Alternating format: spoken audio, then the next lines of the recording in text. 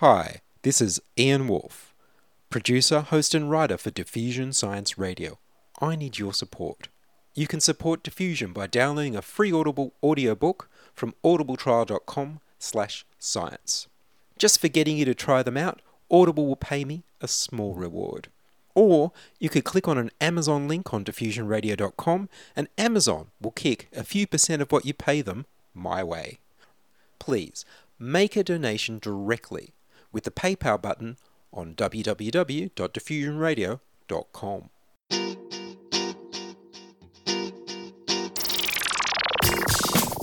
Diffusion, the international science radio show. We have a bouncer on the doors of perception. The good, the bad, the ugly. It gets pretty exciting. The myths, the truths. Toxicology. Astroseismology. Magnetism. The dark side. Genetically engineered potatoes. Planetoid. Planetoid. I love that word.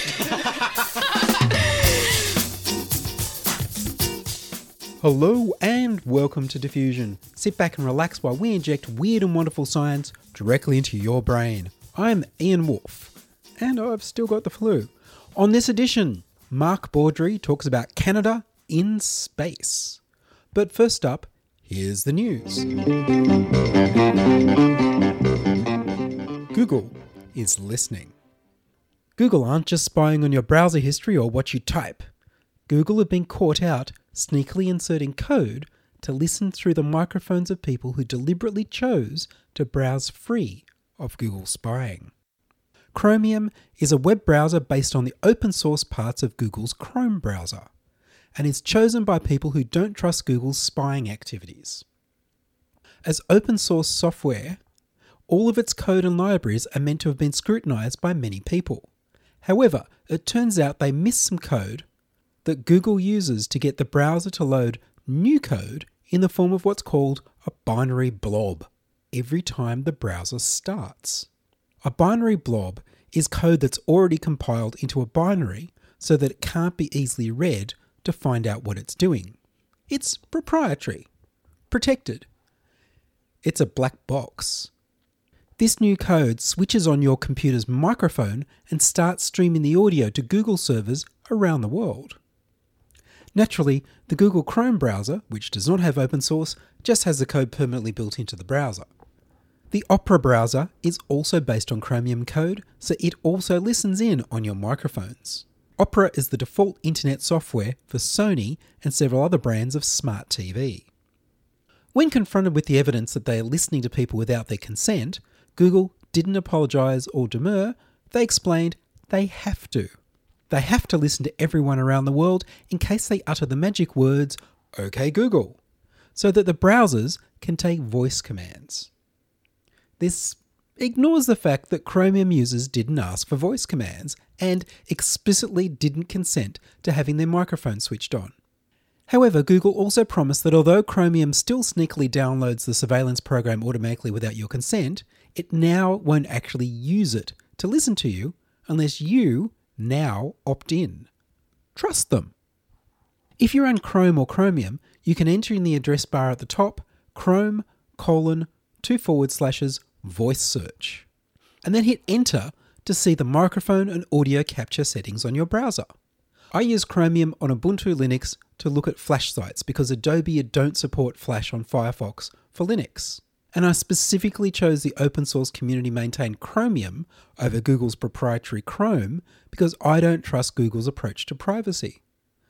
My voice search hot word settings show my microphone is enabled and audio capture is allowed by default, even though hot word searching is off by default. Audio capture is enabled. That doesn't sound like I need to opt in. Even if you still trust Google and their national security agency allies that they would never abuse the ability to remotely switch on your microphone and spy on you, you can still be listened to by people exploiting a bug in the JavaScript voice recognition application programming interface. The idea is to allow people to create websites that are voice controlled by just using JavaScript.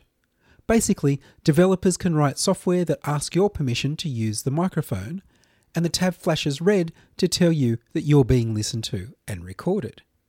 After you're finished with their voice recognizing website, the tab stops flashing a red dot and then recording should stop, and nobody should have permission to listen to you anymore. However, the JavaScript bug allows a malicious person to continue recording you with the audio sent to Google servers where it's converted to text and then sent on to the criminal without any sign to you that this is happening.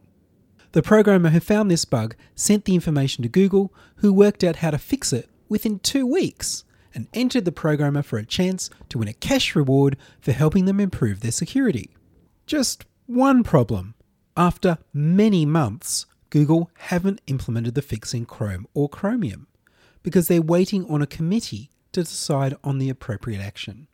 Chrome and Chromium are still vulnerable to this attack. Part of the problem is that when you grant a site that uses HTTP Secure Protocol, HTTPS, permission to use your microphone for voice recognition, Chrome and Chromium will remember your choice and allow the site to start listening again in the future without bothering to ask for permission again. This can be done in a pop-under window. As it sounds, it pops under other windows instead of popping up on top, the reverse of those annoying pop-up ads. This can be done in a window that you never saw, never interacted with, and probably didn't even know was there. All your words are converted to text, automatically transcribed by Google. As I was researching this story, Google popped up a message asking me to review my privacy settings. Coincidence? Or were they using my search history for more than advertising? Google privacy settings include your audio and microphone settings. Keep an eye open to see if you start seeing ads based on your recent conversations near the computer.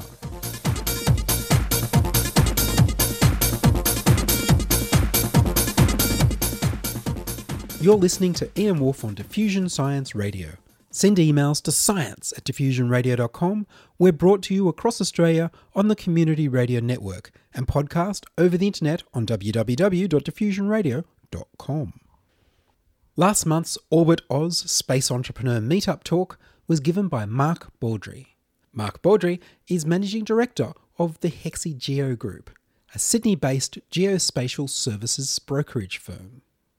Before recently locating to Sydney, he worked for one of Canada's main space contractors, McDonald, Detweiler and Associates, MDA. They developed Canada's space robotics capacity and built and operate Canada's Earth observation SAR satellites. Canada has found its place in space, providing space robotics capabilities to the Space Shuttle and International Space Station programs. Mark's talk asked the question, could Australia learn from Canada's success to find its own niche in space? I began by asking Mark, how successful are Canada's space industries?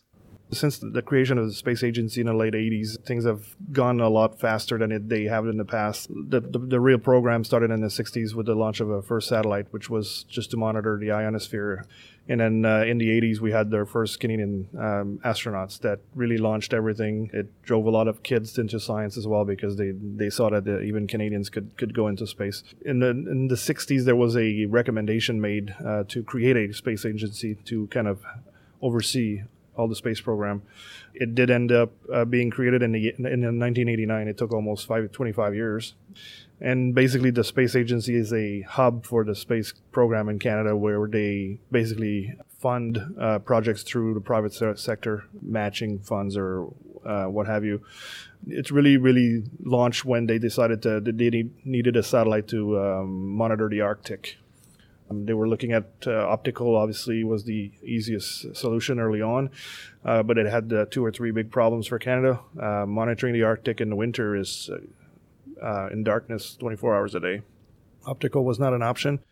There was a lot of the clouds as well, which is why they went to radar, which was pretty much the only solution. What happened from there is basically radar technology that was used to monitor the Arctic spun off a bunch of other uses that they didn't plan for originally. And that's where a lot of private sector got involved. The last estimate, they talk about $3.3 billion a year in revenue generated from space, either companies building components for space program or even remote sensing of using space platforms. which employs about 8,000 people in Canada right now. And so there's about 200 private companies involved. There's about, I think it's 50 universities that have some space component to a program. And there's 25 government agencies that are involved as well. So that's why I think the Space Agency needed to be created to be able to oversee all this activity and try to create more. And it brings money in not just for the companies involved, but also for the Canadian government. Yes, well, taxes. Obviously, that's always a big thing. And I mean, it's hard. They say the number is 3.3 billion. I've seen higher numbers as well. So it's really, really hard to determine exactly what the number is. But already at that, when we compare it to the budget from the Space Agency, which is about 330 million, we're talking about a 10-to-1 return on investment, which is phenomenal. And there's been interesting projects like the Canada Arm.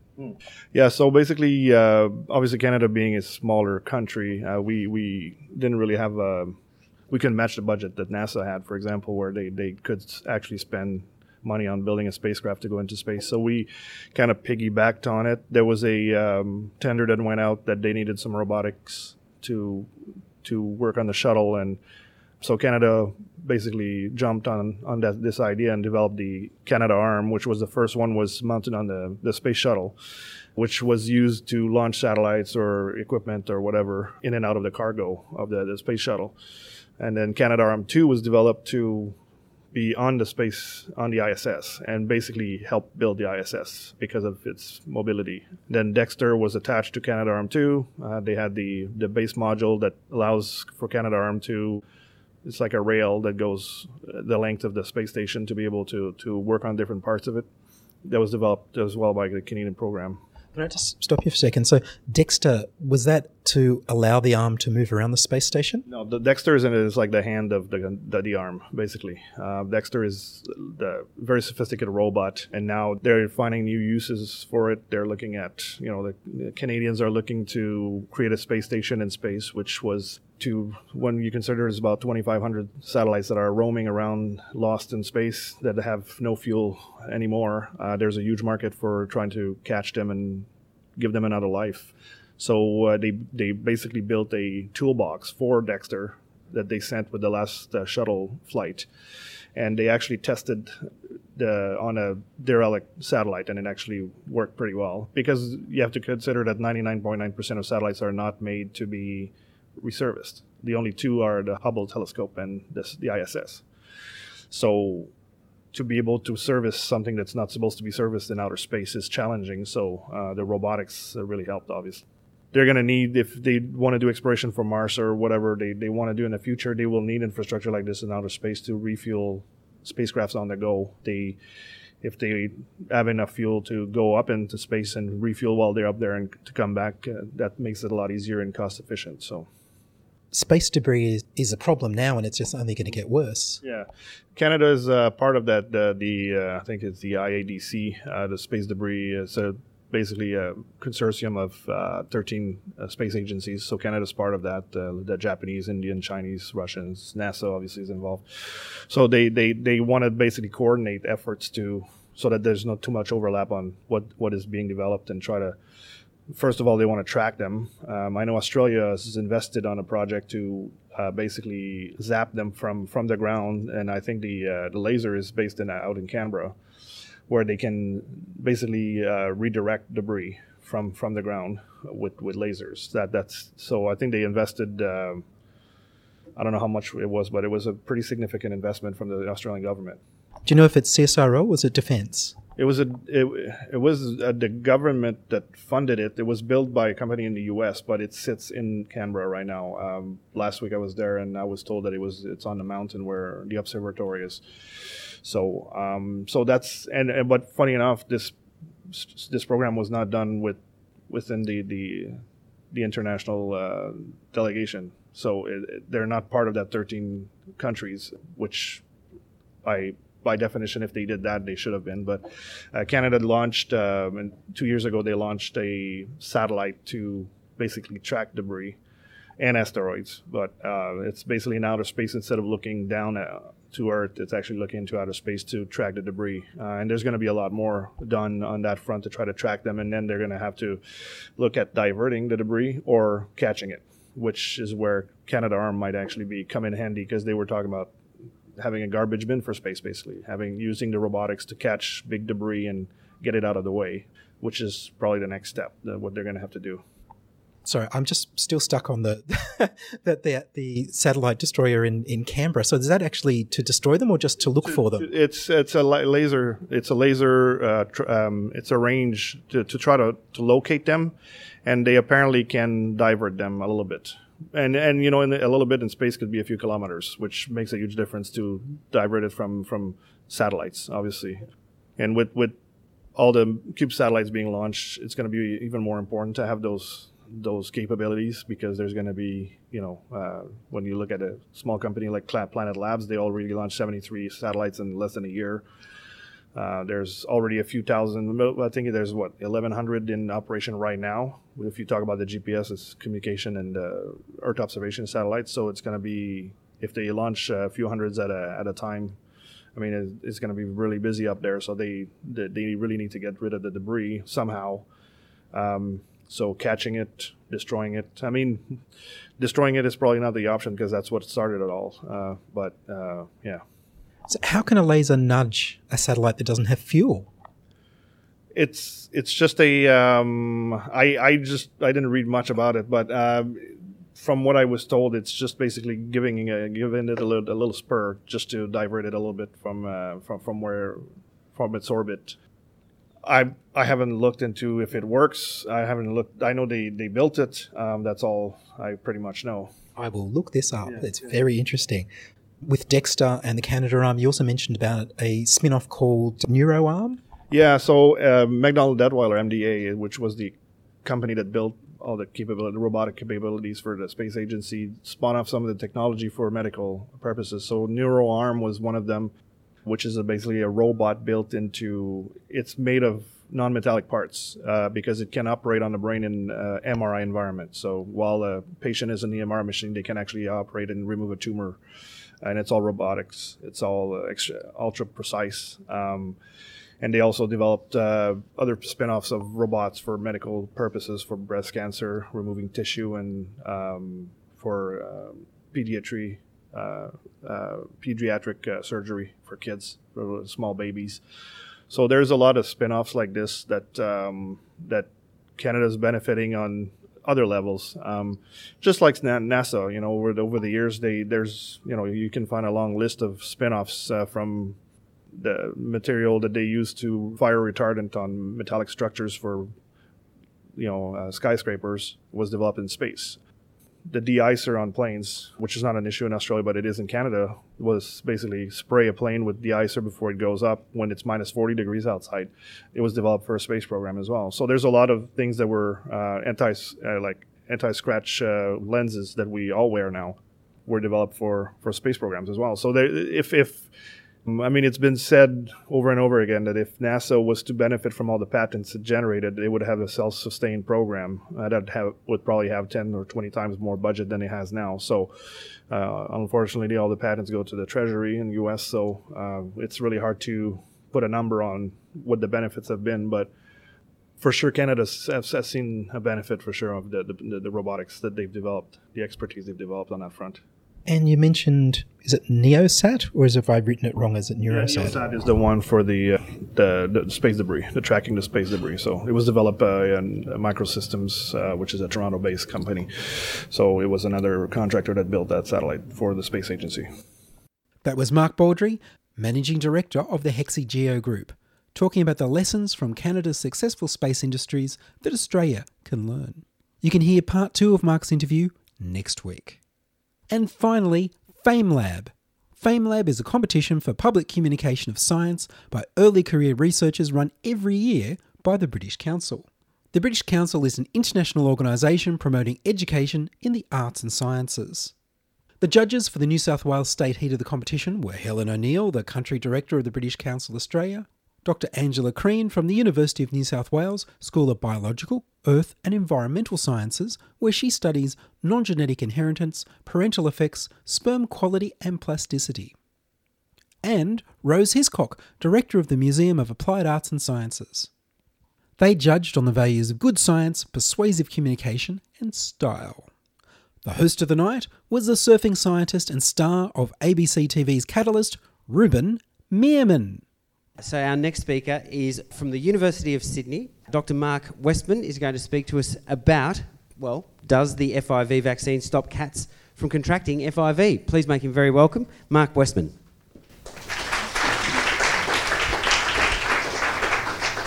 Geraldine, you have AIDS. My words are followed by silence. Geraldine, there is no cure for AIDS or silence. Geraldine, we're going to have to test your brother as well since you guys have been sleeping together. This is getting a little bit weird, except Geraldine's a cat and I'm a veterinarian, and tonight I'm talking about cat AIDS. But let me start with human AIDS. 35 million people worldwide are currently living with AIDS, and last year 1.5 million people died from AIDS. The World Health Organization rates AIDS as one of the 3 most important diseases, along with malaria and tuberculosis. Cat AIDS, spread through cat fights rather than unsafe sex or intravenous drug use, is very common. There are around 300,000 cats in Australia alone living with AIDS. And although HIV and FIV are different viruses, and cats cannot infect people or vice versa, the viruses that cause AIDS in cats and people belong to the same genus, which means they are very similar in structure. Researchers have been trying for over 20 years to develop a vaccine against human AIDS. One of the most recent attempts actually resulted in an increased incidence of AIDS in people tested. What would be ideal is if there was a convenient sample of animals that we could use as a model for human AIDS. Ideally, an animal that was readily accessible, easy to handle, soft and pleasant to touch. Of course, cats are the perfect model for us to study human AIDS. And in 2002, veterinary researchers released a commercial vaccine against cat AIDS. When the vaccine was released, laboratory-based trials found the vaccine had an efficacy of anywhere between 0% and 100%. But, and this is the clincher, no one knows what the efficacy of the vaccine is in the real world, in real cats. And for the first time ever, my research will address this question. I've recruited 400 cats from around Australia and developed a new technique to easily diagnose cat AIDS in vaccinated animals, something that was previously impossible to do. Using this new diagnostic technique, the hypothesis for my study is very simple. If the cat AIDS vaccine is working, I won't find AIDS in vaccinated cats. If the vaccine is not working, I will find a similar frequency of cat AIDS in vaccinated and unvaccinated animals. If my research demonstrates that the cat AIDS vaccine is able to protect cats like Geraldine, then I will have shown that it is possible to develop a vaccine against an AIDS-causing virus. That will mean that we're a whole lot closer to developing an HIV vaccine. And wouldn't that be a great day for science and humanity? Thank you.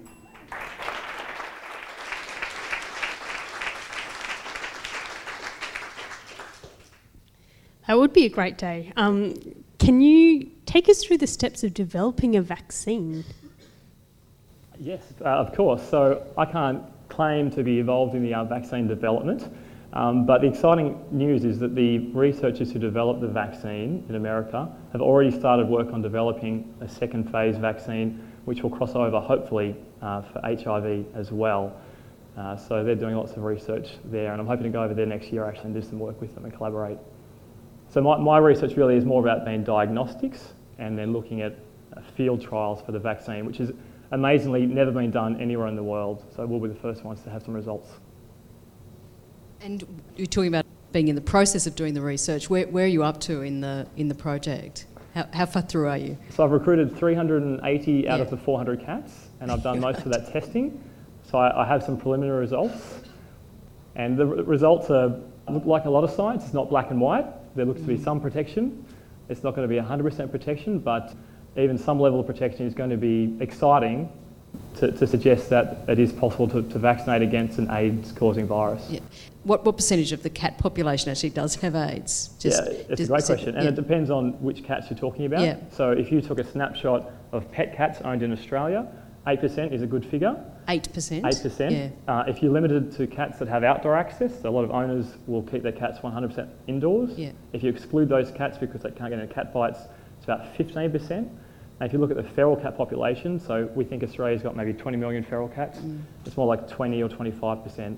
So it makes Australia a great place to study cat AIDS because we have as much of it as anyone else in the world. Diagnostic technique. What's your particular diagnostic technique? And you don't need to spend 2 hours on it. Sure, I could, but the mainstay of diagnosing cat AIDS, and it's the same for HIV, is antibody detection.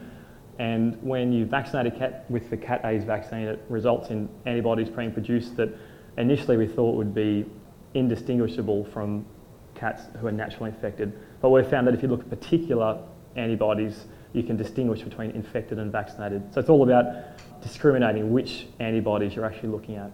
Thank you very much, Mark. Thank you. That was Mark Westman from the University of Sydney talking about the FIV vaccine and feline AIDS at FameLab, New South Wales. And that's all from us this week on Diffusion. Would you like to hear your voice on radio? Would you like to join us? We need more people contributing stories to Diffusion. You can send your contributions, opinions, congratulations, helpful suggestions and donations to science@diffusionradio.com. That's science@diffusionradio.com, and please do send me an email so I know you're listening and you'd like to hear more episodes. Please like the Diffusion Science Radio page on Facebook and rate us on iTunes. Follow me on Twitter @IanWolf. Checking production was Charles Willock. I produce Diffusion, which is broadcast around Australia on the Community Radio Network, including 2HHH in Horns Bay, Ku-ring-gai, 2NVR in Nambucca Valley, 2XX in Canberra, and 3MBR in the Mallee Border districts of Victoria and South Australia. Diffusion is syndicated globally on the National Science Foundation Science 360 internet radio station and also on astronomy.fm. Subscribe to our podcast on the Diffusion website, www.diffusionradio.com. That's www.diffusionradio.com, and check the website for more information about this week's show. I'm Ian Wolfe. Join us inside your audio device of choice for more science wondering next week on Diffusion Science Radio. Science is fun. It helps you to learn, to know, and to appreciate. When you study science, you may go on field trips. You discover the marvelous interrelationships between all living things. You learn to read the history of the Earth as it is written in rocks and fossils. You find out what makes things tick, everything from a molecule to a living organism. In the study of science is found the most useful and satisfying knowledge of man. Knowledge of his physical world, its past, its present, and its future. And in your moments of relaxation, now and in the years to come, you will find the study of science leading you into fascinating pursuits. Photography, collecting. Why study science? Study science because you will find in the study of science a richer, more rewarding life.